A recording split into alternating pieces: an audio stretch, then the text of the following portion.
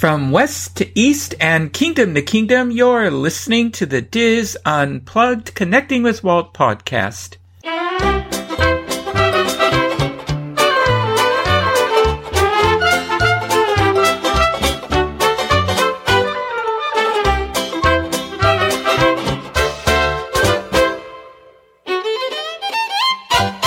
Connecting with Walt is brought to you by Dreams Unlimited Travel, experts at helping you plan the perfect Disney vacation. Visit them on the web at dreamsunlimitedtravel.com. Hello and welcome to episode 168 of the Diz Unplugged Connecting with Walt podcast. I am your host and Diz historian Michael Bowling, and I am joined by my co-host, producer, and good friend Craig Williams. Craig, how are you today? I'm doing wonderful. How are you, Michael? Oh, I'm doing great. So I'm feeling very good today. We've often talked about Walt Disney's love of trains. He had his own miniature steam locomotive in his backyard for a time, the Lily Bell, named for his wife, that was part of his Carolwood Pacific Railroad. He built a barn modeled on the barn on his family's farm in Marceline, Missouri, as a place to house his tools and work on his train and other hobbies. The Carolwood Society was formed to preserve Walt Disney's railroad legacy. They accomplished this through their members' love of railroading, which is shared with everyone, and to teach children to understand the role that railroads served in building this great nation, and to encourage the continual appreciation of railroading. And this comes from the Carolwood Society's website. Now, Carolwood hosts several members-only social events each year. They also operate Walt Disney's Barn, which was relocated to Griffith Park, Los Angeles, after Walt and Lillian Disney's home was sold, and they run it for the Walt Disney Family Foundation. Walt's Barn is filled with his personal railroad history of Disneyland, and many interesting miniature live steam and other models. It is also known as the birthplace of Imagineering. Now, normally, Walt's Barn is open every third Sunday of the month, and Carolwood Society members would serve as volunteer hosts. Unfortunately, it's temporarily closed due to the pandemic at this time. But the Carolwood Society recently launched the first of what is to be a series of virtual members-only events called Carolwood Conversations. And in this episode, I'm going to share what I learned from the first Carolwood Conversation and a couple of other Carolwood Society meetings that were recorded.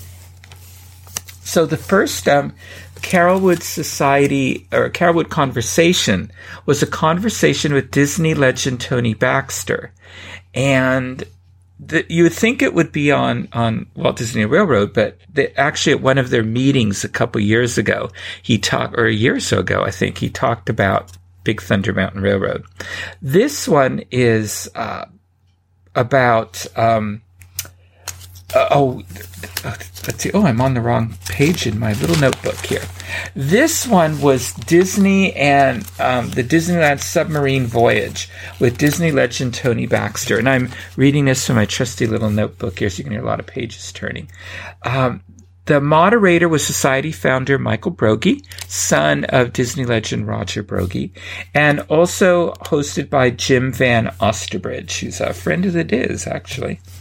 Now, Tony Baxter started at Disneyland in 1965 scooping ice cream at Main Street when he was 18. He became an attraction host on the submarine voyage. And Tony earned a degree in theater design. Then he joined Imagineering, and his very first job was painting flats for the Hall of Presidents mock-up.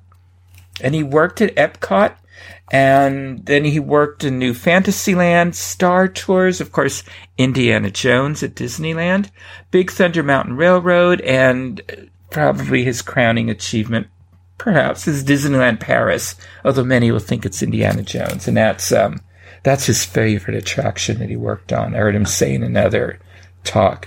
They're two very good crowning achievements, at the very least. Absolutely. Now, for Walt's Barn's 20th anniversary, the reconstruction in 2019, Tony Baxter received the Heart and Heritage Award, and he's one of 4 people who have received it. So, what were the original motivations to do a submarine voyage? Since much of Disneyland is based on IPs, intellectual properties or films and stuff. And Michael Brogie's father brought him to see Roger brought him to see the filming of the squid scene of 20,000 Leagues Under the Sea, and it was animated by puppeteers. And there was, he said then there was a walkthrough set up at Disneyland's Tomorrowland. So there's a long history of submarines at Disneyland. So Tony went to Disneyland on the opening day of the submarines, Matterhorns, and Monorail in 1959. And that was the first day of e-tickets at Disneyland. And Tony has a large collection of Nautilus models. He showed them. And it's astonishing how many models of the Nautilus there are. And every time a new one comes out, he adds it to his collection. He also has, and he showed these during the talk, and he was in his, his vault or his cave, whatever it was, but I think it was in his home, the original storyboards of the squid scene.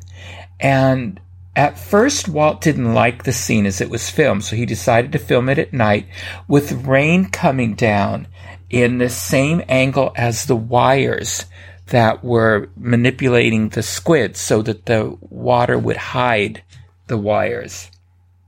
So Walt wanted a 20,000 Leagues attraction, and he wanted the original attraction with some of the scenes cut from the film, sort of like the anglerfish scene that's in the Disneyland submarine attraction, and that was from a scene cut from the film. And he also expanded other scenes like the graveyard scene, the ship graveyard scene. Walt asked the Navy who might help him with funding the attraction, and they suggested General Dynamics. But now Walt wanted the submarines to look like the Nautilus in the film, but General Dynamics, who was willing to fund the attraction, said they wanted the subs to look like their subs, and they wanted it to go under the North Pole rather than to the lost continent of Atlantis, because the Nautilus, the real Nautilus for the Navy, had just done that, gone under the North Pole. So Tony believes the Disney parks are so special because of the diversity of attractions. You can ride a steam train, fly an elephant, and go on a submarine. So since 2/3 of our planet is water, he said it's a great experience to have an attraction based on oceans that takes people to them. So after General Dynamics, left their sponsorship of the attraction, the submarines didn't have to be warships. So they upgraded them to research vessels, and that's when they painted them yellow. Due to the high maintenance, and it's a double attraction because the scenes are on the both sides of the submarine, and then there's the chlorine does damage, and it requires divers to repair it, which we saw on that series A Day in Disney on Disney Plus. Leadership wanted to shut down expensive attractions at the time, and Tony wouldn't say who the management was, but we all know, us Disneylanders know, it was the Paul Pressler era. So they wanted to shut down expensive attractions, so both submarine attractions at Disneyland and Walt Disney World were closed. When it was decommissioned, the Navy was there, and the park was selling submarine sandwiches, and they were selling merchandise. And Tony was asked during the ceremony, "Isn't this a great day?" And he said it was one of the worst days of his life, but that he would bring it back someday. And everybody just sort of nodded their heads and smirked. So when it was going to be brought back, they inspected the Florida subs, but the problem was they were fiberglass, and they were splitting and leaking, and it wasn't economically feasible. But the Navy inspectors said the Disneyland submarines could last another 100 years because they were built so well. And apparently Disneyland management was slightly disappointed to hear that. because they were hoping they could shut it down permanently the way the Walt Disney World subs were going to be shut down. I guess that makes sense. I can't believe that, though. 100 years. Wow. Yeah. That's fascinating. That is, yeah. So Tony looked for another IP to bring back the subs, but Atlantis and Treasure Planet didn't do well at the box office. And, he said, if it doesn't do well at the box office, you can't ask for millions of dollars to create an attraction based on a film that didn't do well. You can't, basically throw good money after bad. So then Pixar's Finding Nemo did well, and Tony pitched the idea of a Nemo theme, and it got approved. The thing is, he didn't have any idea what it would be. But some were not happy because at Disneyland, some people were not happy because basically they were saving $10,000 a day or so by not running the submarines. But Bob Iger wondered why it cost so much to run a submarine. So Tony took him into the show building with all the welders and, that huge show building that's under Autopia. And they saw how big the show building was and the welders and all the repairs and all that. And then Bob Iger understood why it was costing so much to bring the attraction back and to run it. Now, there was the other thing that they were able to do was convert the submarines from diesel to those stinky, loud diesel engines to electric motors. And he said that the subs run just a few inches above the guide, and it's an inductive power transfer. And so they pass power to the electric engines in the back, and that way they could get rid of the diesel works. And so it's sort of like they run like a wired charger for phones. It works just the same way. So yeah. And so the engine noise that you hear on the attraction is actually a recording. So now the show has digital animation underwater, so guests would believe they were really seeing and playing with Nemo, Dory, and Crush. And so this was their first collaboration with Pixar, and it's how they got John Lasseter on board with Disney. And he said the subs had been very poorly stored in the show building when they were, on hiatus, I guess.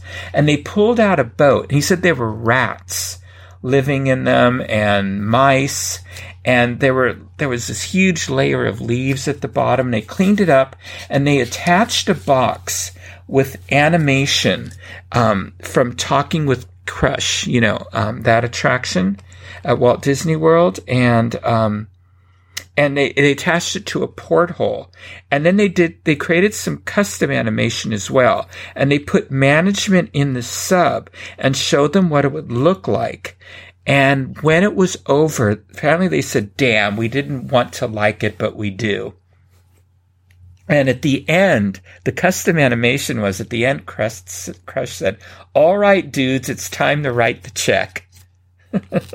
That's hilarious. However, now I can never go in those subs without the idea in my brain that they were not cleaned thoroughly, and it's just full of mouse and rat droppings from the nets that they made in there. But I'll get over that eventually. I have a feeling they've cleaned them out since then. But did they clean them well enough? That's the question. Yeah. Well, and apparently management all laughed at that line. So it got approved. Now there was new management at Disneyland, and they went to Pixar to work with them. And so he said that the way it works is there's a box that has 2 to 3 feet of sort of dry space with no water. And then there's 2 or 3 scrims with the animation. And the boxes are at a level so you can't see their tops. And there are 4 soundtrack variations as the sub goes by. So they had to animate 4 variations of the fish saying close to the same thing. And then Steve Jobs came down to see it with his family, and Tony Baxter was in awe. And normally there are lots of pleasantries. and, when you get, a VIP visiting. But Steve asked what happened to the EOC. It wasn't as good as the rest of it. And later, Tony realized he was right because they had run out of money for that scene. And so it wasn't as elaborately staged as the other scenes. It didn't have the dry box and didn't have all the scrims and everything else. And Tony realized at that moment that people who change the world don't have time for pleasantries because they're always thinking. And Steve picked up on what wasn't as good and told them rather than talking about what was good. And he said Walt Disney could be the same way at times. So then there was a sort of a Q&A from the audience. And why was 20,000 Leagues Under the Sea at Walt Disney World closed?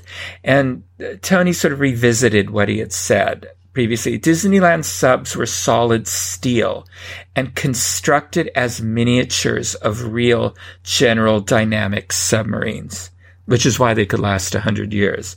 The 20,000 Leagues subs were fiberglass, and all of the panels separated in the heat. And over the years, they were just filling them with caulk. And they had to turn off the waterfall because they were leaking so badly on guests. And the acidic Florida water and the chlorine caused a lot of damage to the submarines. And the hydraulic popping of the water table in Florida also caused damage to the lagoon. And in California, there basically is no water table beneath Disneyland. So they didn't have the same issues with the lagoon. So the retired subs were scrapped, and they were treated very badly. The last one, he said, is in the Snorkel Lagoon at Castaway Cay, and Tony snorkeled down to it because he had painted them. That was one of his first jobs. And he pulled off one piece of peeling paint, and he got in trouble by the lifeguard for snorkeling all the way down there, he said.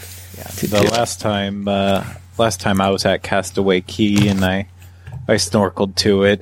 It was in a little bit of rough shape, but that was after the last hurricane that came through. I'm sure it's not close to falling apart, but I remember the first time I saw it, and maybe it's just that I've seen it so many times now, but like the first time I saw it, it was like that instant trigger flashback to when it was actually in the parks. And now I'm like, oh, it's if you didn't know this was the Nautilus, you wouldn't really know it anymore. Yeah. He said the seats are still in it and all that because he could see the upholstery coming apart and all that. And I would love to get close enough one day to look, but not the last time I was at Castaway, but maybe the time before that or the time before that, that's where I was swimming around the Nautilus and I saw two sharks inside. One that was swimming around the top and then one inside. And at that point, I'm like, okay, I will keep my distance. I don't need any of that. Oh. So... somebody asked, during the volcano scene, how did the Disneyland submarines bounce up and down? And he said on the 10-foot track of water, or track that it runs on, there's 100 pounds per square inch. There's air in there. And they release it, and it jumps and makes the boat bounce up and down during the volcano scene. So when they decided, and you've went to the walkthrough, the 20,000 Leagues, the Nautilus walkthrough at Disneyland Paris. Yes. Yep. Right, Craig? Yeah, which is amazing. Well, there was a person, Tom Sherman, who's a huge fan of the film. And so he worked, when they decided to build the Nautilus walkthrough at Disneyland Paris, Tom Sherman set it up as close as possible to reality. And it was built in Tahonga, California, and then shipped over. And at the dedication, Michael Eisner made Tom Sherman the captain, and he gave him a cigar, and he was invited to spend the night in Captain Nemo's cabin, but it was too precious to Tom to do that, so he declined the invitation. And and then finally, in talking about the parks in general and their philosophies, Tony Baxter said, Disneyland is magic made real. At Epcot, it's reality made magic. And that's why he felt that when the Nemo attraction was added to Living with the Seas, he said that it should tell something about the ocean in there, because that park is different than Disneyland.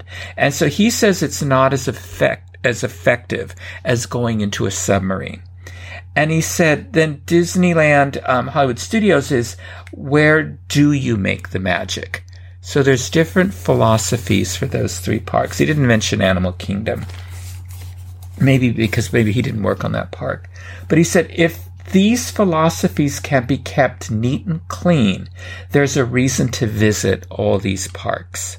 I'm going to share one more, and that is the Carolwood Unmeeting, where they share Walt Disney's railroad story. And this was the Carolwood Unmeeting back in September 28th, 2013. And it's Walt Disney's Railroad Story by Michael Broggie. And they just recorded some highlights. And this was in celebration of the 20th anniversary of the Carolwood Society. And they like to champion the preservation of Walt's heritage. And Michael said the brand is so huge that people may not know that Walt Disney was a real person, and the Carolwood Society celebrates Walt's legacy.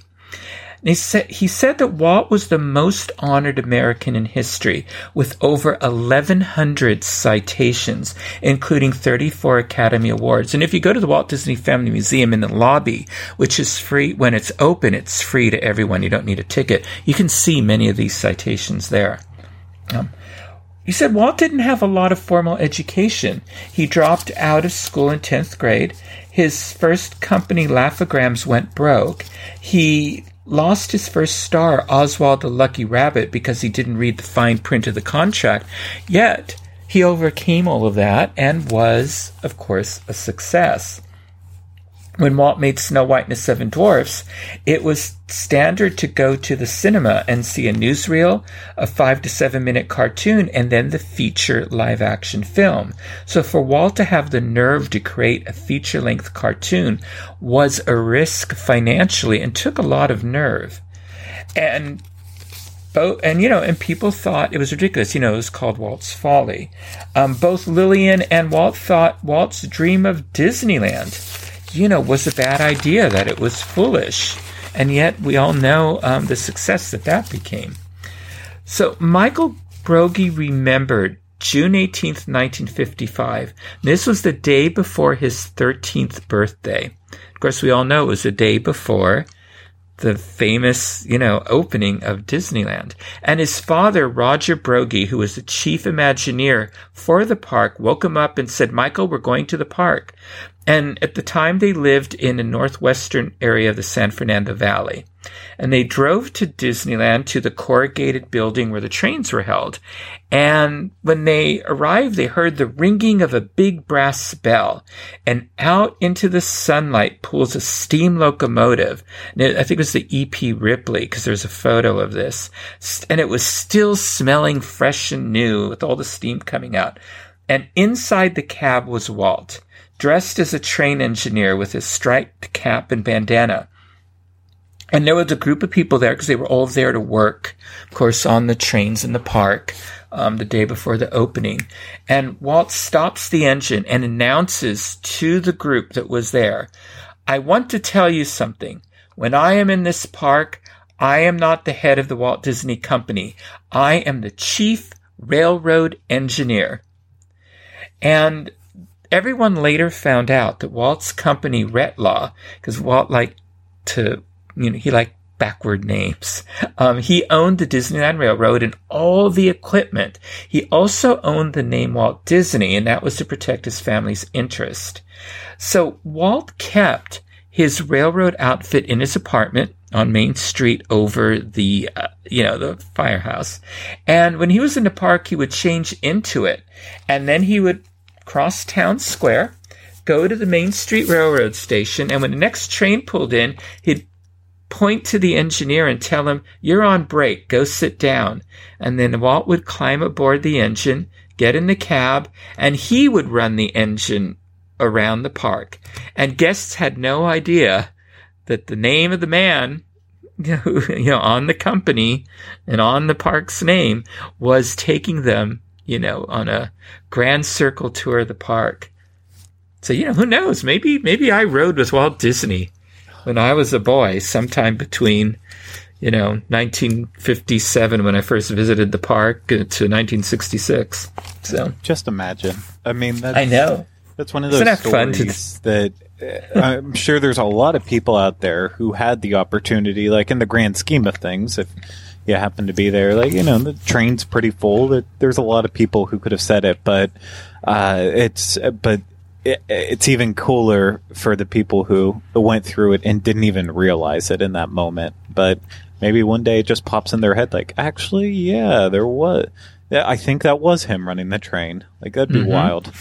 Yeah, wouldn't that be? That maybe that somebody has a photo standing in front of the locomotive and they're in a shoebox and there's Walt hanging out the window, just grinning at them. Wouldn't that be hilarious? So cool. So, yeah.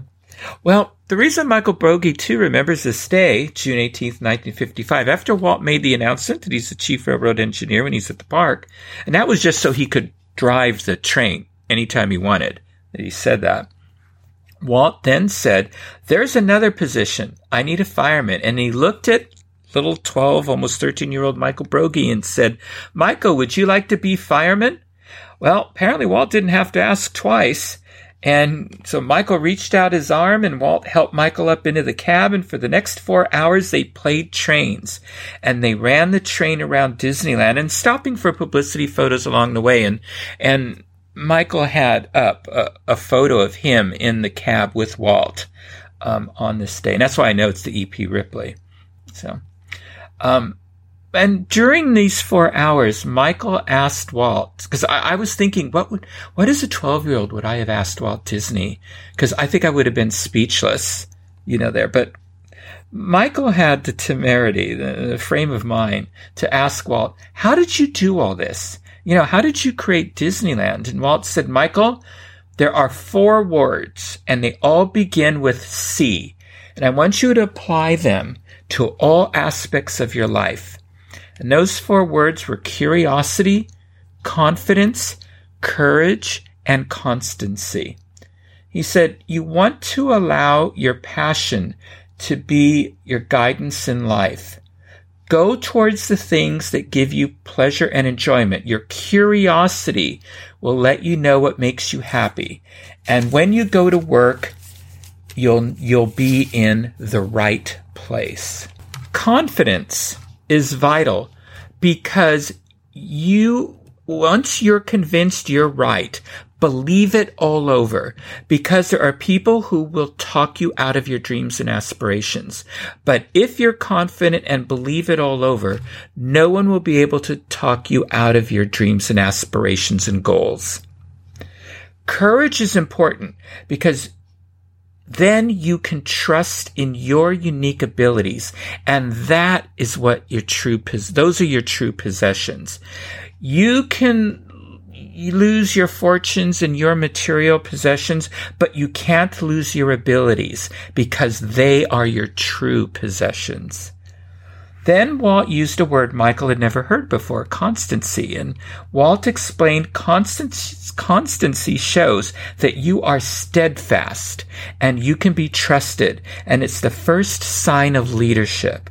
Others will follow those who are steadfast. And I think those the 4 C's, all of us can apply those to all areas of our life. I completely agree with you on that one. Yeah. So in 1990, Michael's father received the Legends Award, and his father has a window above the Disneyland Magic Shop, and it's Roger Broggie, and it's can do it, and it all refers back to the machine shop. And 6 members of the Broggie family have become Imagineers, and Michael's mother was the first female animator at the Walt Disney Studio. Isn't that amazing? Oh, yeah, that's really amazing. Yeah. Good But I was just thinking, I was just thinking as a 12-year-old to have Walt give me that advice and taking it to heart. Just imagine how that would carry you through life. Remember back, we've talked about this in previous episodes, how the Disney Studio helped Lionel Trains out of bankruptcy. When they licensed the Mickey and Minnie hand car during the Depression in the 1930s, and the Lionel Company sold 150,000 sets at $1 each. And the company president was so grateful. He said, "Walt, if you ever need model trains, let me know." Well, a couple of weeks later, Walt got a call from the mailroom telling him, "We got a couple of boxes here for you." And it was everything Walt needed for a model train layout. And Walt put it together himself. And this layout was on display a few years ago at the Walt Disney Family Museum for one of their exhibitions. And this got Walt interested in model trains. And so then Walt knew someone who had a model railroad in his backyard, and Michael Broggie showed a photo of all of them riding this model train. And it's Walt and Lillian and Ward Kimball and the Brogies. I mean, it's all these people from the studio. And it was then that Walt decided he wanted one of his own. So Walt and Lillian were closing escrow on 5 acres of land on June 1st, 1949, in Holmby Hills on Carolwood Drive. And this was for they paid $25,000 for 5 acres in Holmby Hills.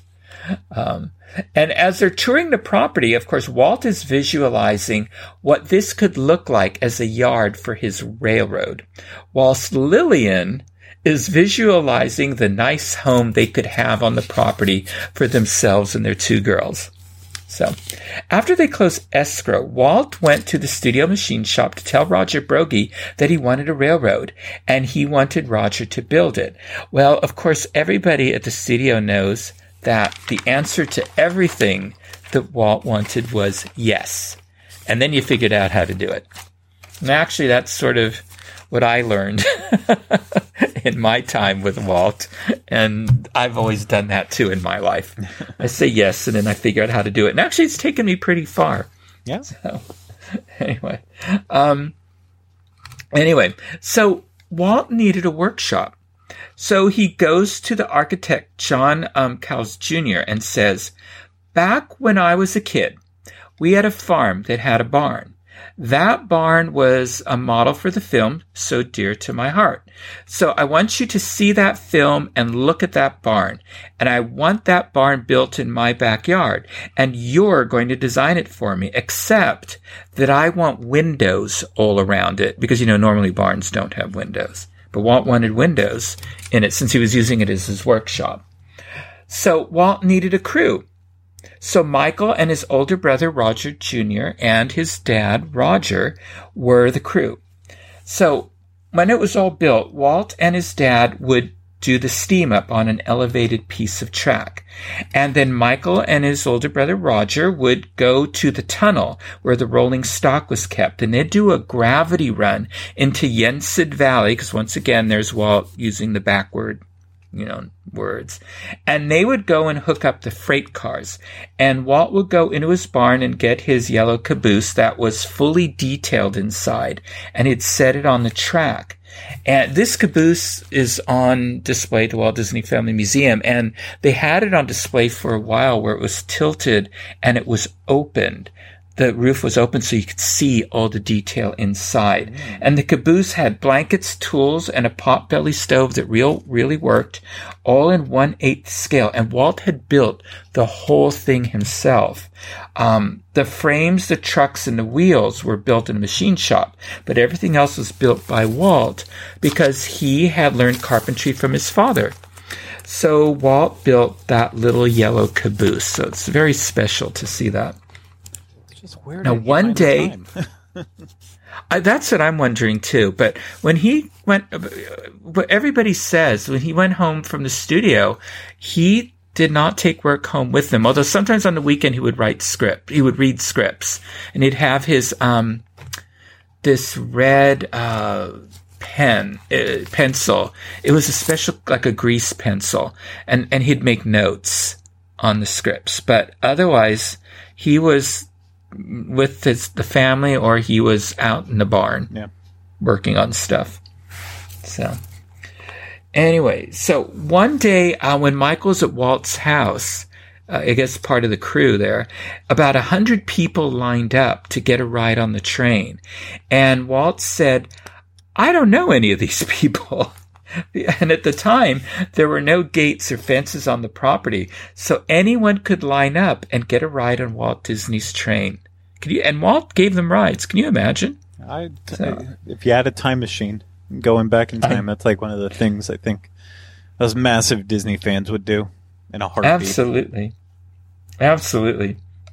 Now, later, Michael said a gate and fence were added, but not when Walt's Miniature Railroad was running.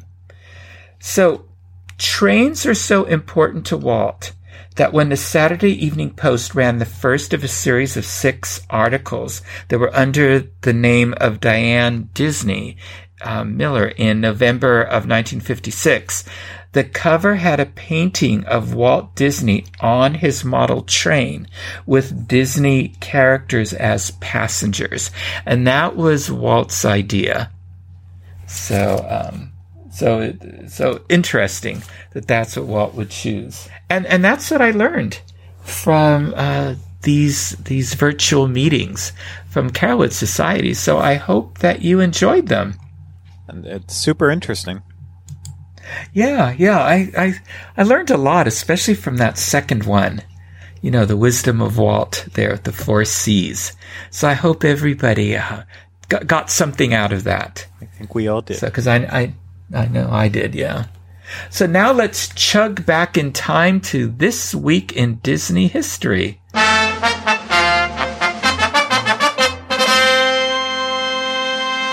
Okay, Craig, here we are for the week of October 11th. So we're going to go from trains to spacecraft. So Apollo 7, the first manned mission in the Apollo program, is launched from Cape Canaveral, Florida on October 11th, 1968 for an 11-day Earth orbital mission. The crew consists of Commander Wally Schirra, Commander Module Pilot Don Isley, and Lunar Module Pilot Walter Cunningham.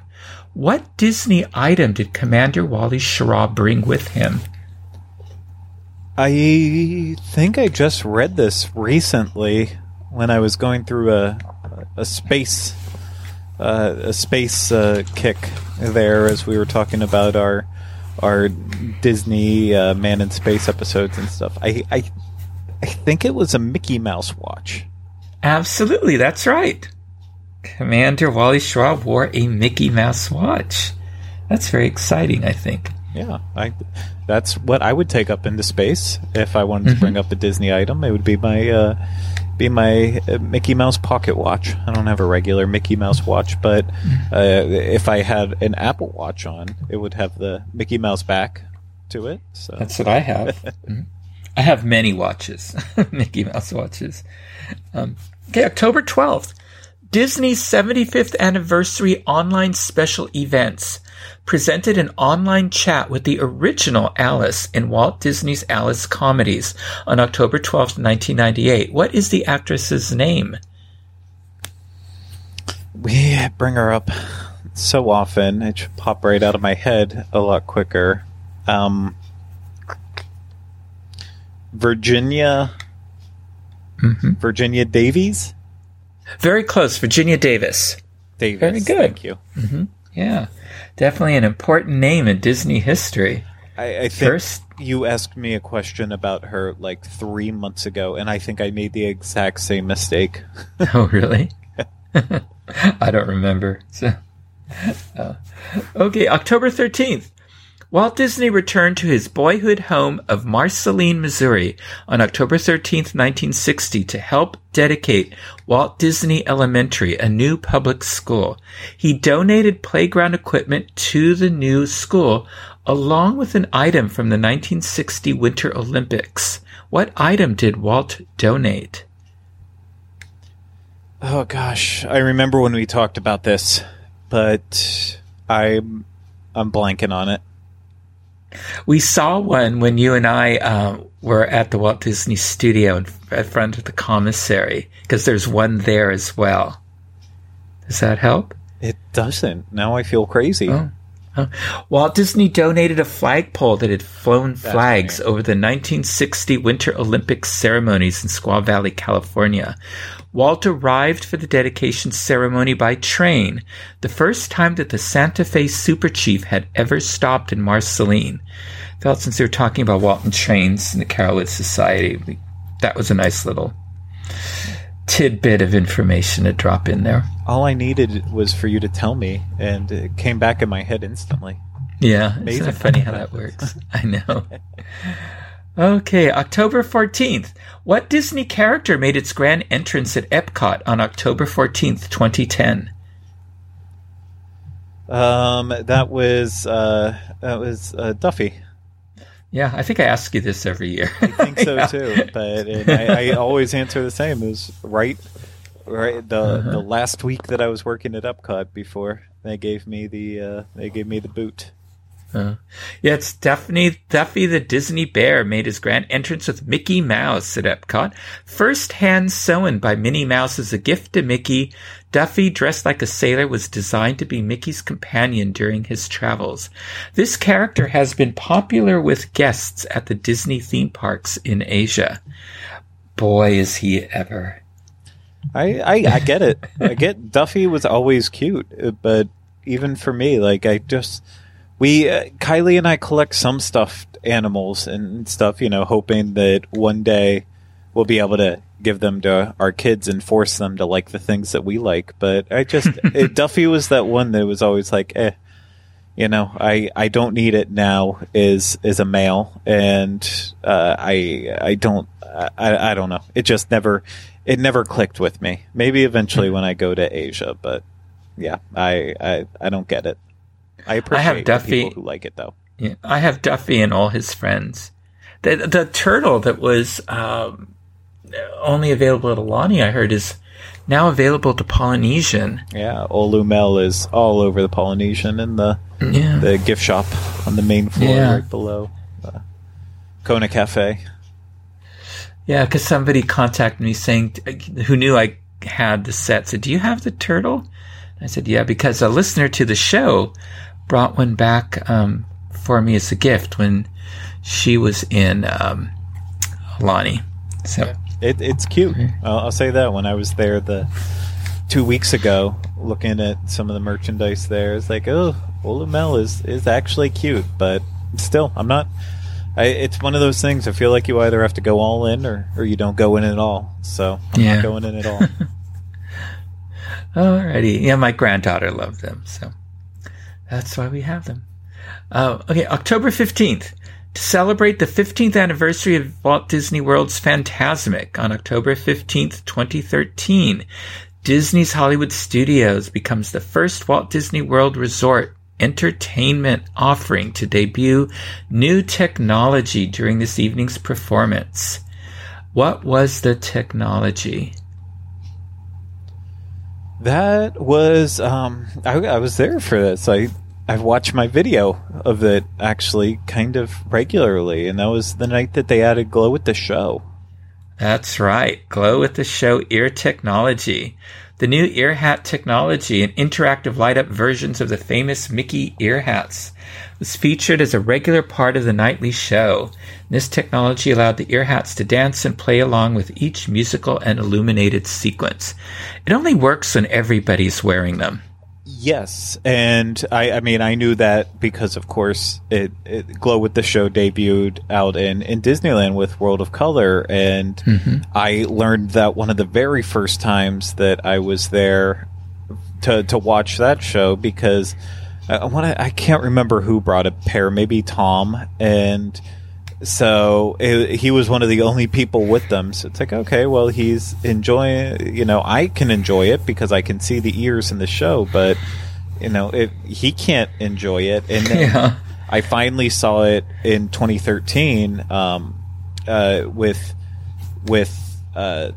I saw it with Phantasmic and then the World of Color Winter Dreams, when I got to watch giant groups wearing the ears, and then it just like it clicked. It was like, okay, this is really cool when everyone agrees that they're all gonna buy them and they're all gonna have them. Or, you know, if you're just, in my case, if you're lucky enough to be at events where they give them to people for free, and like with Phantasmic, that was they gave them to all the cast members in the middle section. So then as the people sitting on the sides got to watch the show. So that's, with my video of it, I got an angle where you can still see the entire stage and you can see all the water, but then I made sure it was just, that was kind of in the left hand corner, so that way in the right you can see just the sea of glow with the show and really show how neat it was. So it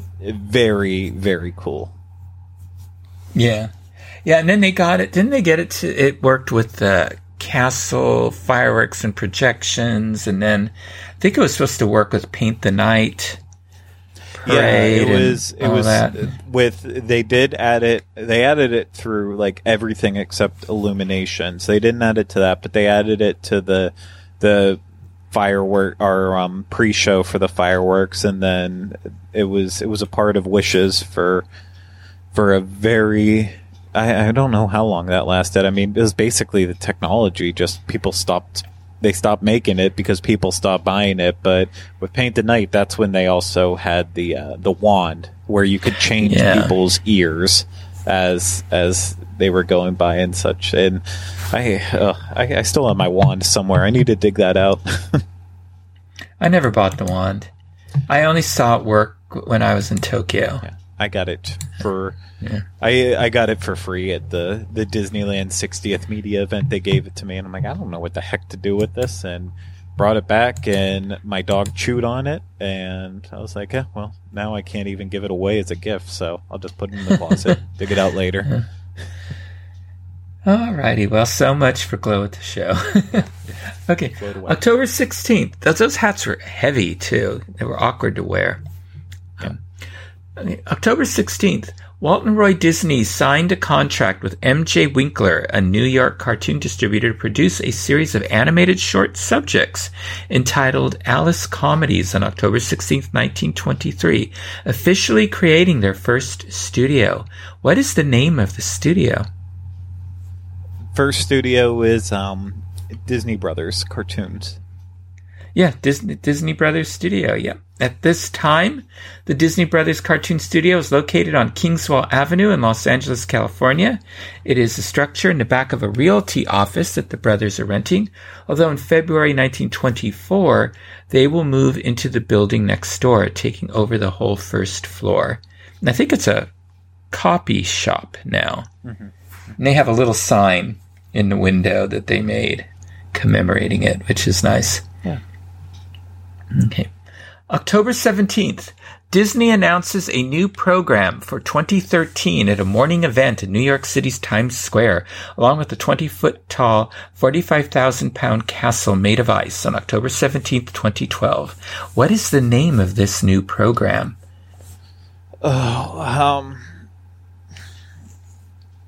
This was Limited Time Magic.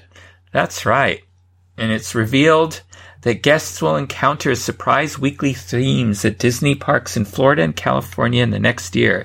Each week at the Disney theme parks, it will be highlighted by a different surprise or guest enhancement for a 1 week only engagement.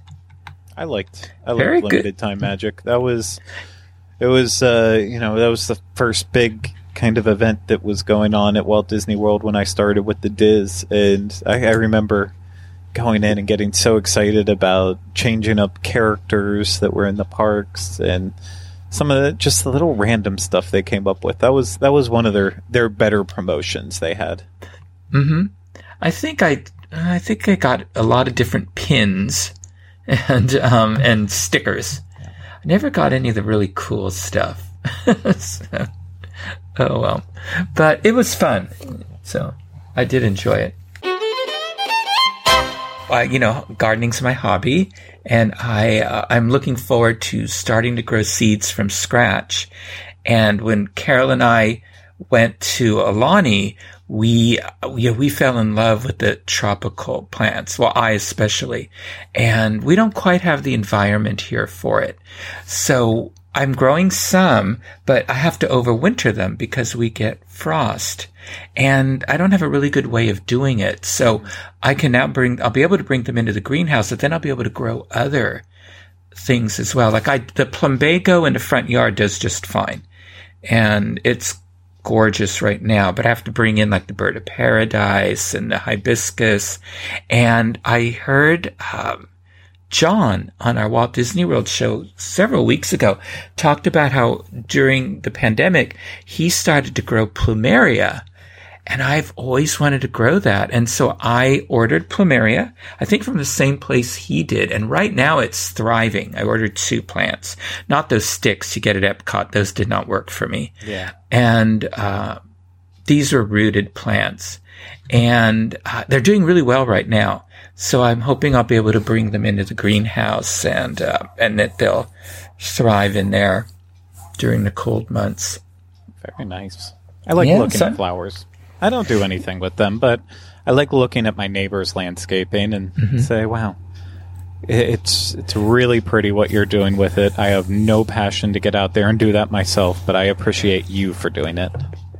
I have a passion. I don't know. Maybe, that's one of the things they say about the British, the English. They're really into gardening. And my family it was one of the things that we all did together as a family. Because my brother had some physical limitations because he was born with an extremely bad heart. So he couldn't play sports and stuff with me except catch.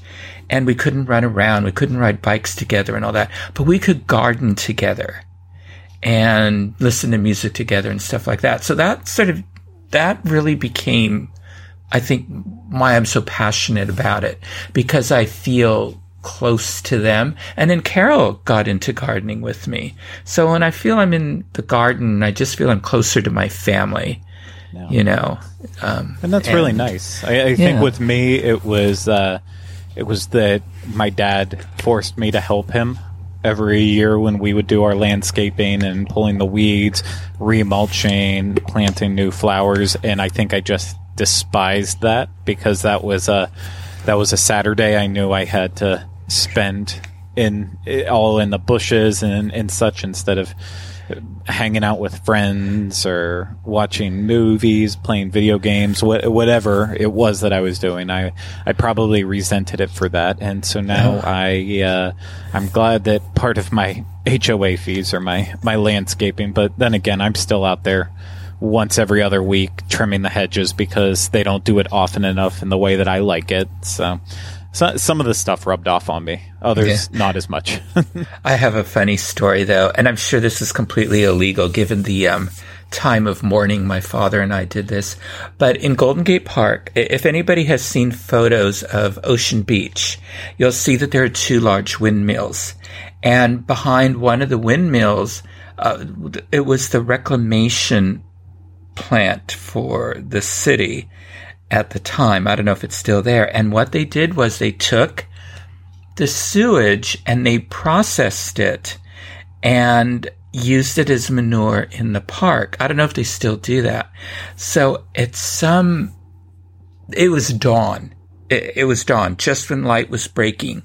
My father and I would bundle up and would go out there with shovels and boxes, and we would, it was just there for the taking in big piles behind the one windmill. And we would just shovel up the boxes, fill them up, put them in the van, and that's how we fertilized the flowers in our garden. And I always wondered if we were breaking the law. I didn't question it at the time because I, always trusted that we were doing the right thing. But years later, I thought, I never saw anybody else out there taking advantage of this free manure. So I wasn't sure if what we did was the right thing, but we had beautiful flowers. I'm going to go ahead and say it was probably illegal, but you know what? It's like with anything. Is it illegal if you don't get caught? Yeah, I don't know, but I also thought, how did he find out about this? But my father knew everybody because of his job. He knew everybody in the city. So probably some gardener told him about it. That's funny. Yeah, it is. Well, we're going to do something a little different to start out the show. And we've recently gotten several interesting email messages from members of our Connecting with Walt family.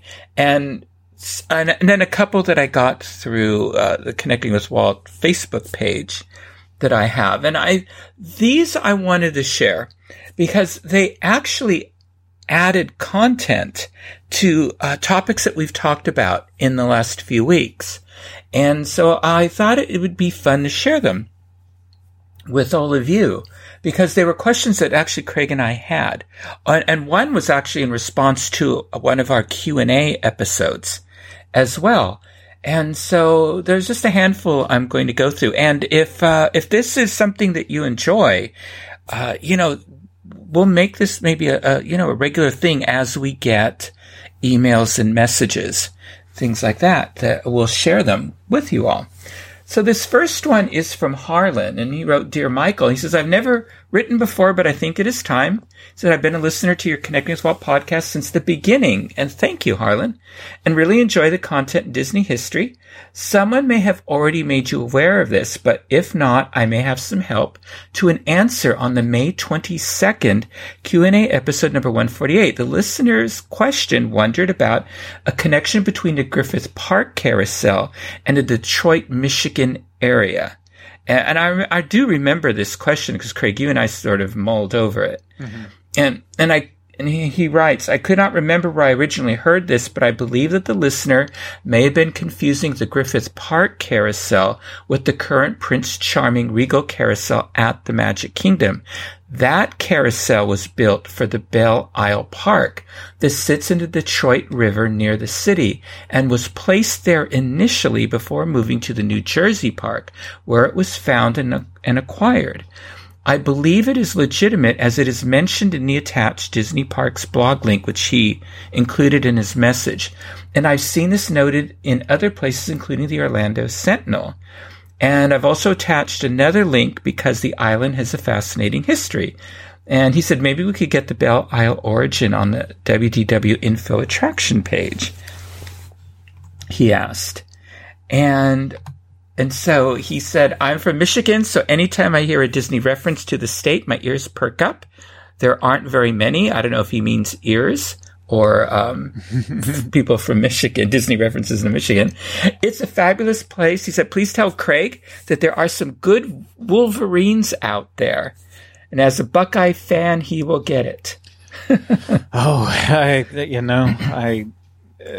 I'm sure they're good people. But they will never be good people in my book. So, okay. Michigan's the worst place on earth. So, in case you didn't know that. I don't know. I have a longtime pen pal from when I was a little boy who's from Michigan. So, if he supports Michigan State, then he's okay. But if he has anything to do with the University of Michigan, then he's just the worst. Don't trust him. He's from Kalamazoo. I have no idea who they support out there. Anyway, Harlan goes on to say, my company is based in Napa, so I fly through Sacramento on occasion. Much prefer Sacramento Airport to San Francisco's. I agree, Harlan. And then he goes on and is glad that I'm recovering and sent belated condolences at Carol's passing. I can tell you that she was dearly loved. I can tell that she was dearly loved. Thank you so much, Harlan. And he says best wishes. Harlan, thank you so much for sharing that information and answering that question for us. That was terrific.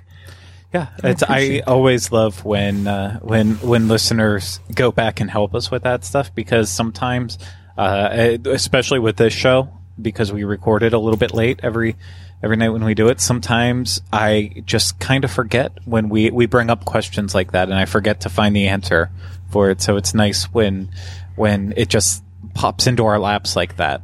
So it's different with this because it's audio only, unlike with a lot of the other shows, people just leave the comments YouTube, so that way it's right there, easy in front of us. But not as much with this show, so I appreciate it.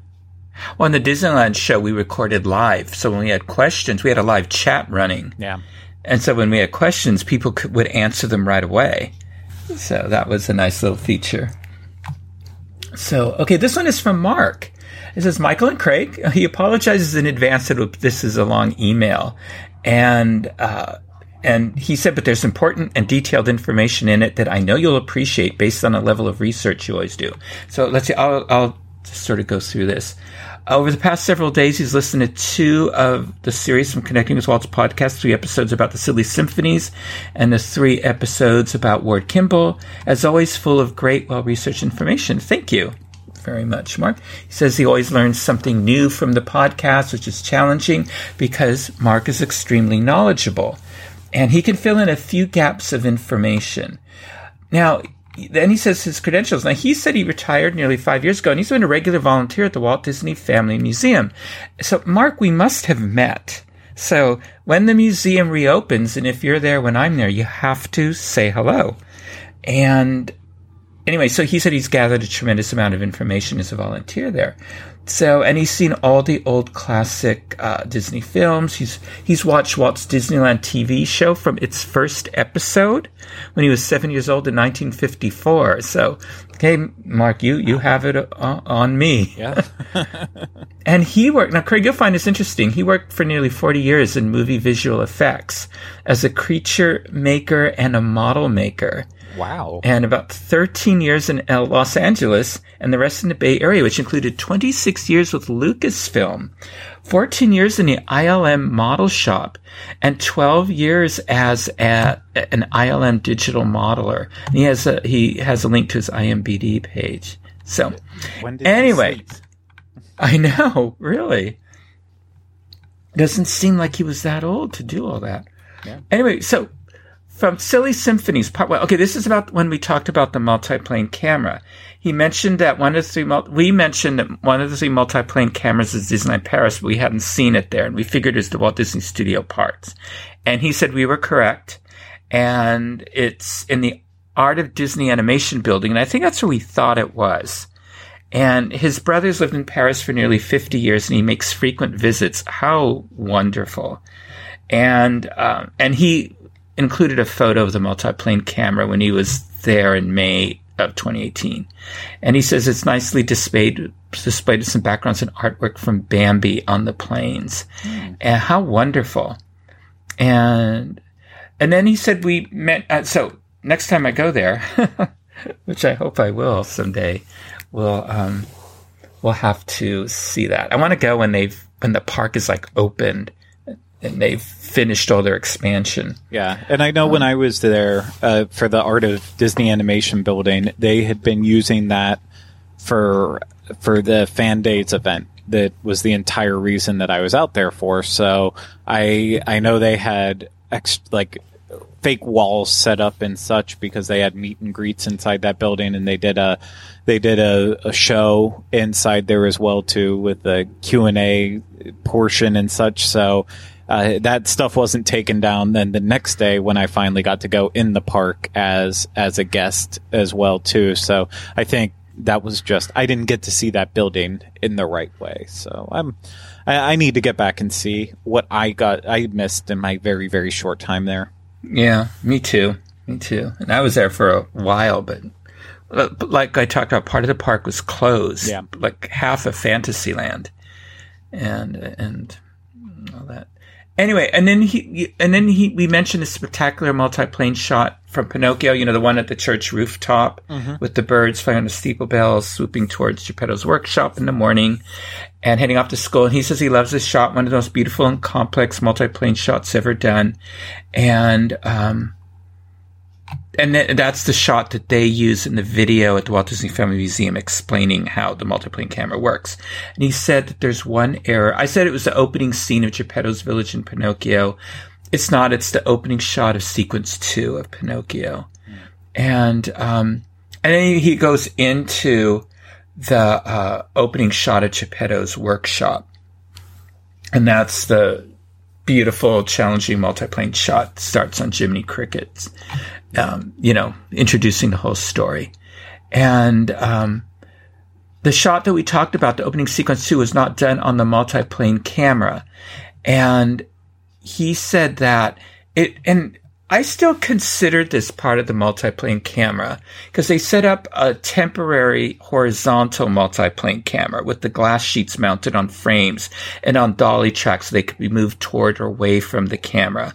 And so it wasn't the traditional one that, is several stories tall. Yeah. It was horizontal. So it was still a multiplane camera. And so he said that, as you commented, it is one of the longest multiplane shots they ever did, and possibly one of the most complex. It was 67 feet long and approximately 45 seconds of screen time. So it was more than the traditional multiplane camera could handle. So they built this horizontal one, and they used it for several shots in Pinocchio and also in Fantasia. And then he goes into detail about from J.B. Kaufman's book, Pinocchio, The Making of the Disney Epic, which was excellent. And it was part of the Pinocchio exhibit that the Walt Disney Family Museum had. And anyway, but then remember, we had the question about Captain Nemo's organ. And that was in episode 158 in This Week in Disney History. And we talked about how it was being used in the film. The organ was one of the set pieces in a 20,000 Leagues Under the Sea walkthrough attraction at Disneyland. And then after that was closed, it was repurposed, and it's in a Haunted Mansion ballroom scene. And I said I didn't know anything about the history of that organ and whether they built it from scratch or got it from somewhere. And Craig, you said they probably built it from scratch. Well, Mark can tell us the history. He saw it when it was originally released, but he knows how the visual effects were done. And the Walt Disney Family Museum has some of the concept models of the Nautilus built by Harper Goff. And he did a spotlight talk on it. So that's how he knows about it. The 20,000 Leagues set decorator Emile Curry saw an ad in a San Fernando Valley newspaper for an old theater organ that was for sale and went to see it in the seller's garage. It was not playable, but it looked functional. All the keys and stops still moved, which was all they needed since the music would be dubbed in later. The seller had no idea that Curry was from the Disney Studios or that it would be used for a film, so he purchased it for a mere $50. He and his team added additional ornate Victorian decorations and the beautiful fan-shaped gold leaf cast plaster pipes. And he said, as you know, those pipes were replaced for the Haunted Mansion by straight pipes to allow ghosts to fly out of them. So he says, and there you have it. I hope all this helps fill in some gaps in your vast information that you may have use for it in a future episode of Working with Walt. All the best, and thanks for all the things I have learned from you, Mark. So thank you, Mark. That is great. So now, Mark, where did the Haunted Mansion, the Haunted Mansion organ in Walt Disney World come from? I'm just sitting here, sitting back, saying, you know what? With Mark's career in movies and everything with effects and stuff, he most undoubtedly knows everything there is to know about production. So hopefully he doesn't come after my job anytime too soon, because he definitely can. He could school me on the research portion of it. Oh no, I think Mark has some good stories. Mark, we have to meet up at the museum one day when you're not working. I'd like to meet him too. Yeah. So, okay, this one is from John. It says, hi, Michael and Craig. I'm an avid listener to the Connecting with Walt podcast. It is a perfect combo of two of my passions, Disney and history. Thank you, John. He said, I listened to the recent Don Hahn interview and was happy to hear the link to Shakespeare be brought up. I am a high school teacher and use Disney pretty constantly to make connections for the kids. He said the original plan for Epcot for livable communities in geography, Moana for my themes in English. I think I want to take your classes, John. In grade 9 English 1, teach the kids how the traditional 5-act play structure maps perfectly onto Disney post-Renaissance films. They watch and write an essay on how Beauty and the Beast, 1991 obviously, exactly follows an Elizabethan-era comedy structure and features. It's uncanny. So while the want song and a soliloquy are good analogies, it goes way deeper. I felt that I had to share. Thanks for a wonderful show. So that's interesting. I always love to hear how educators, incorporate Disney into their teaching. Because I did it when I taught. Even when I taught college, I would. So it's always fascinating to hear that. Yeah, it's wildly fascinating. Mm-hmm. All right. This is from Patrick. And he was writing in response to the Dave Bossert interview for his book 3D Disneyland. Actually, he said he thought the interview was great, but he wanted to let us know that the book, as it came together, owes a big gratitude to us. And he said Dave may not have shared this with you off air, but if not, I thought you would enjoy hearing it. He said he caught our episode where we interviewed Dave for his book on Ken Weber furniture. At the end of the interview, he mentioned he was working on 3D Disneyland, and Ken had been, he had been a stereo photographer hobbyist for 10 years, and a lifelong fan of Walt Disney history. So Patrick reached out to Dave to see if he needed any help with the book, and they emailed back and forth, and he was brought on the project to format Ted Kiersey's incredible vintage photos, converting the scanned slides into red cyan anaglyphs for print. And he was visiting the park around this time and asked Dave if he needed any specific stereo shots to fill in the gaps in the book. And Dave was gracious enough to suggest a few, so he used his stereo camera to collect those and dozens more for him to review. So to my absolute joy, he selected a handful of them for the book. So it was an honor to be invited to participate at all, and a dream to have my images appear alongside Ted's in this historic collection. And remember, Craig, we talked about the images of Walt? Yeah. Well, it was Patrick that got those images and remastered them for the book, so they would be in 3D. Oh, wow. He said each photo took around 8 hours to convert, pushing pixels around until it felt just right. Oh. And he said, now, to be clear, I know Dave would have put together a great book without any help from me. I'm very aware that I'm a guest along for the ride, but it would have been a different book without connecting with Walt, acting as a literal connector between myself and Dave. For that, I owe you a huge thank you. Love the show.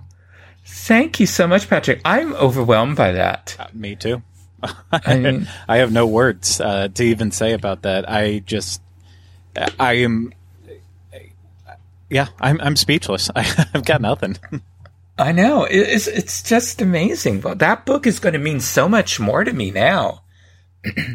And I ordered two. So when I ordered one for my granddaughter, and I'm going to tell her, hey, I had a little part in this book, a very tiny, minuscule part. But Patrick, thank you so much for taking the time to share that with us. And we're honored that we could help you be a part of that book. Yeah, that's one of the cool things about this is we're just here sharing our passion about Disney, about Walt, about all the aspects of everything we cover. Even when we're just doing our witty banter and stuff, it's just because we have developed into a community that Disney is our main passion. And that's what connects everyone that's in it. So it just goes beyond even the Disney aspect of it. So when we hear stories like this where someone in our community, listeners, people who enjoy what we do, when they're able to find a way to then take their passions and extend it into the community, then that's just even more incredible. Not everyone has a passion to create a podcast or run a website or make videos, anything like that. But clearly he found a way that he could be a part of it all, and just it made such a big. We made a little impact on him, and he's now going to make a massive impact on the community with the help that he put into the book, and that's just so cool. Yeah. It's so cool. That is cool. I'd love to see this camera and how it works. That would be very fascinating. Yeah, thank you, Patrick. So, speaking of passion, last week we talked about the layoffs that many cast members are experiencing, and we've gotten some letters about that. And this first one is from Whitney and Rachel. Michael and Craig, I'm very certain that neither of you will see this, and that's okay. I just needed to send you a very important thank you. In your last episode of Connecting with Walt, number 167, you gave a very heartfelt comment to all the cast members who were let go from Disney this week. As a person who is hurting from these cutbacks, I just wanted to reach out and let you know how much your words meant to so many. My sister, who was a manager at Hoop-de-Doo Review at Fort Wilderness, was let go on Wednesday after working there for 5 years. I love Hoop-de-Doo Review. So, yeah. She did the college program with Disney and was so in love with the company and culture. Her heart is breaking, and when I heard the kind words you shared, I told her she needed to listen. She has since shared the episode with all her friends and coworkers in the same situation. I just wanted to let you know that was exactly what they needed to hear. I live in Arizona, so I can't be there physically to help her through this difficult time. It was so nice that she could hear from others how impactful their work was, and it won't be forgotten, and that we will all get through this. Your thoughts were so eloquent and very much appreciated. I know she was feeling embarrassed and rejected, and your comments helped her and others put things more into perspective. Remembering that this is not personal. At this point, it's a survival necessity for the company, and Disney will recover, and she will reapply for her dream job again in the future. Thank you so much from the bottom of our hearts. I just can't tell you how much this affected me. Whitney and Rachel, when I read this, I think that I on the Walt Disney World show, Craig and Jackie and Denny and Rhino were very eloquent as well in how this is affecting them. And I think this is affecting everybody who loves Disney and loves the parks and loves the cast members who create the magic. And just thank you so much for taking the time to share your feelings and letting us know that we've helped in a small way. Yeah, I do know, I don't have details on it, but I know the Diz is thinking of ways to try to make a bigger impact in the community, and I don't know what those details are now. It's when there's secrets.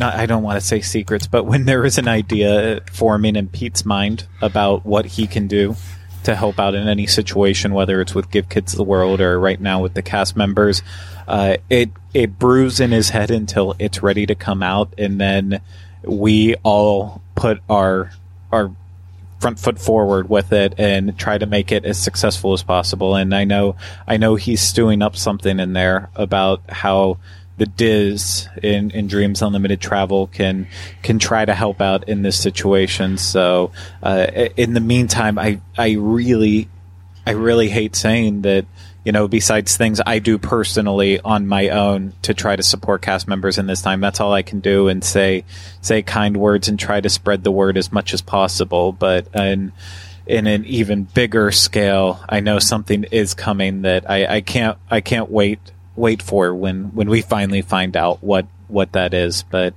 I just anything we can do right now to help out all the cast members out there, I feel like it's the least that I can do. Is if I was still a cast member right now, I know that would mean a lot to me if I was in the position that they were in. So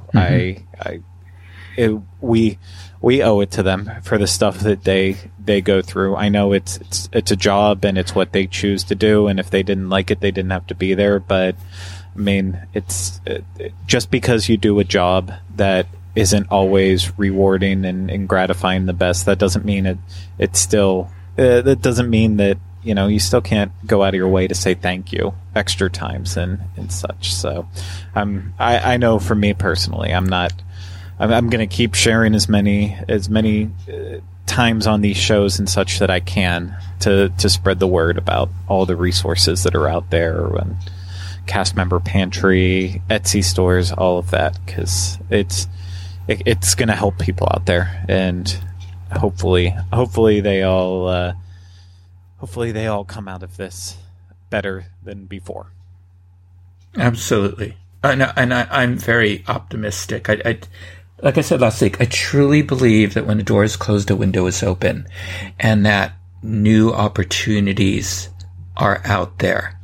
It might take some time to find and some creativity, but as a Disney cast member, you're full of creativity and optimism. You'll find that optimism, and that there will be new endeavors and new dreams and new ways to share that magic once again. I shared it on the Tuesday show, on the Walt Disney World Edition show, but I was on the Ear for Each Other Facebook group looking at all of the talented cast members and all of the side hobbies that they have, whether it's arts and crafts or baking. And there was one in particular, I don't have it in front of me, so I can't give the exact details, but essentially it was a server at one of the restaurants who also was very much into baking and decorating, and she put together a dessert that looked better than most of the stuff that Disney actually puts together. And I'm like, and you are a server, and you were so skilled. I'm sure you're an amazing server, but you're even better as a decorator. So it's clear some bakery or something would be blessed to have you if you didn't just make that your own side gig. It might not be as fruitful as serving right away, but it's one of the coolest things that has come out of this terrible, tragic time, is that all these cast members are trying to be out there and showcasing the things that make them special beyond just putting on a costume and going to work. Mm-hmm. And it's very motivating to see. It's remarkable. I'll have to check that out when I'm out there in November. Ears to the Magic. See if there's anything I can take advantage of when I'm out there. Yep. Not Ears to the Magic. I'll make sure I put a link in our show notes for it. Okay. It's Ear for Each Other. Ear for Each Other. Okay. Like here, but with ear. It's very clever. Yeah. Mm-hmm. Okay, thank you, Craig. Very well said. This is from Mackenzie. I hope this finds you well. In this week's show, you spoke from your heart to people who had lost their jobs recently. While I'm not a cast member, I was struck by the sincerity and optimism you shared with those listeners. Thank you for taking time out of your show to speak with regard to those individuals. These are trying times for so many, but our hearts go out to the Disney family. So I thought that, folks affected by this who are listening would appreciate that a listener took time out to share her thoughts, with all of us. And then she wrote some personal things to me. So, and thank you very much, Mackenzie. I appreciate the pixie dust from Indiana. Keep sending it. Finally, from Thomas. And Thomas, this was very moving. He made a gift in the memory of my late wife, Carol, a donation to the cast member food pantry in her name. And he wrote, I am so sorry that I did not have the pleasure of meeting Carol in person. I've gotten to know her through the old Disneyland shows. I wanted to do something to help cast members that have lost their jobs. Thomas, I just can't tell you what this means to me and my family. That you would remember Carol, even though you only met her through the show. And I wrote Thomas directly about this when I saw the message.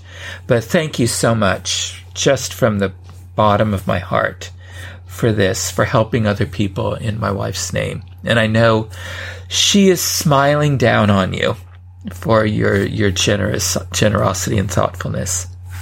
That's wonderful. That is just wonderful and unexpected. Yeah, that's the best word for it. Just plain wonderful. Mm-hmm. Absolutely. So those are just. I know this took up some time, but I just thought those were very special messages, and I hope you all enjoyed them. And as we gather more, we'll share them in the coming weeks. Yeah, with you. We love all types of feedback.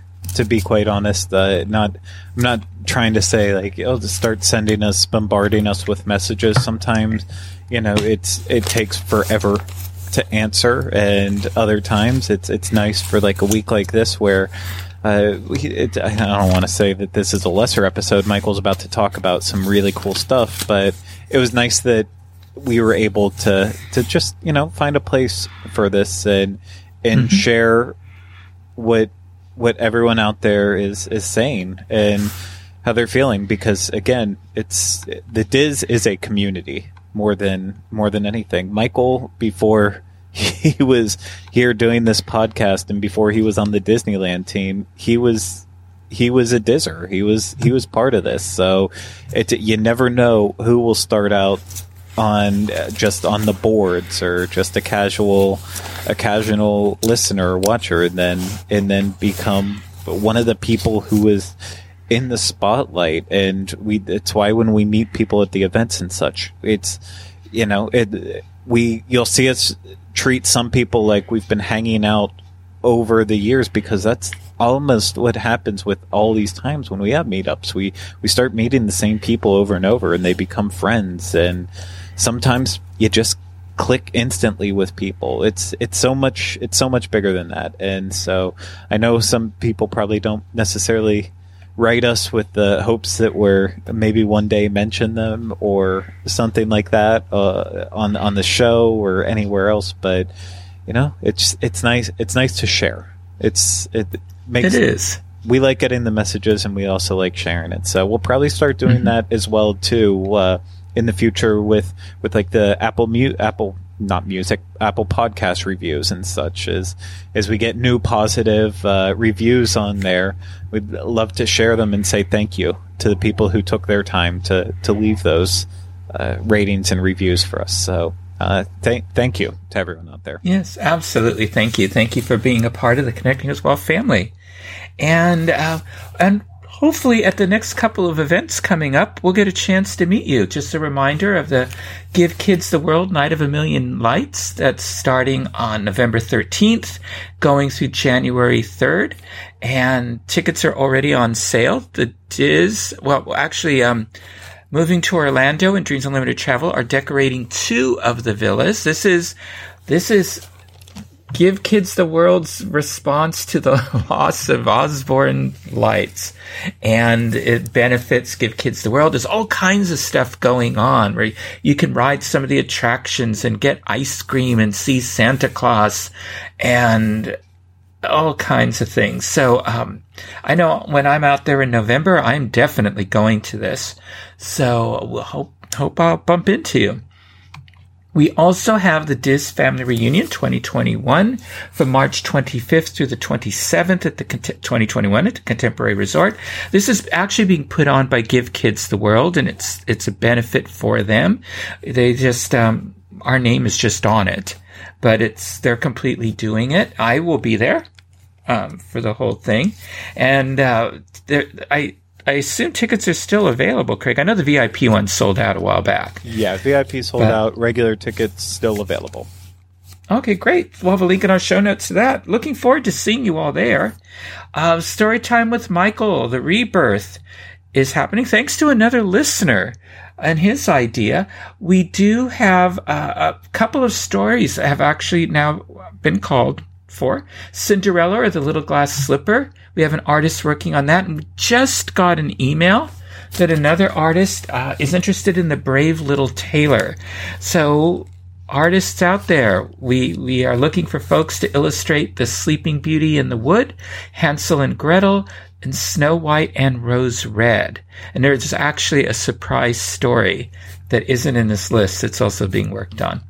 And so we want you to, if you're interested in illustrating these books, they are from Andrew Lang's Blue Fairy book that is available from Project Gutenberg. It's the original stories. And then as I read them, we'll have your lovely illustrations to highlight the stories. And then I'll do a little talk about how these were adapted by Walt Disney and his storymen and women and artists into the lovely animated films that we enjoy today.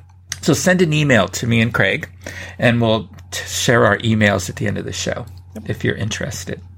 Well, if you would like to learn more about Walt's Barn, the Carolwood Society, and becoming a member, because they do put on a lot of cool events, especially when the pandemic is over. And maybe you want to volunteer at Walt's Barn when it reopens. Check out their website, which is carolwood.com, and we'll have a link in our show notes to it. They also have a lot of good history about Walt and the barn and trains and all that you might be interested in reading. So check it out, carolwood.com. So Craig, until next time, how can our listeners connect with you? As always, you can find me on the random shows on the Diz Unplugged podcast network, then on Facebook, Twitter, and Instagram at Teleclaster, and you can email me at craig@wdwinfo.com. What about you, Michael? Well, you can send me messages at michael@wdwinfo.com. Twitter, I'm at mbowling121. Facebook, Michael Bowling Connecting with Walt. Instagram, Michael Bowling the Diz, and you can connect with me and Craig on Twitter at Connecting Walt. If you would like to listen to more shows on the history of Walt Disney, his studio, his Imagineers, and Disneyland, check out our Disneyland podcast archives for my Disney history episodes on the link Craig includes in our show notes or at DisneyUnplugged.com. And look for past episodes of Connecting with Walt on iTunes, Spotify, Stitcher, Google Play, and Amazon products where you can subscribe to our show and leave some positive reviews and ratings when possible. Thank you for making us a part of your day, and remember, I only hope that we don't lose sight of one thing, that it was all started by a man, Walt Disney, and his brother Roy.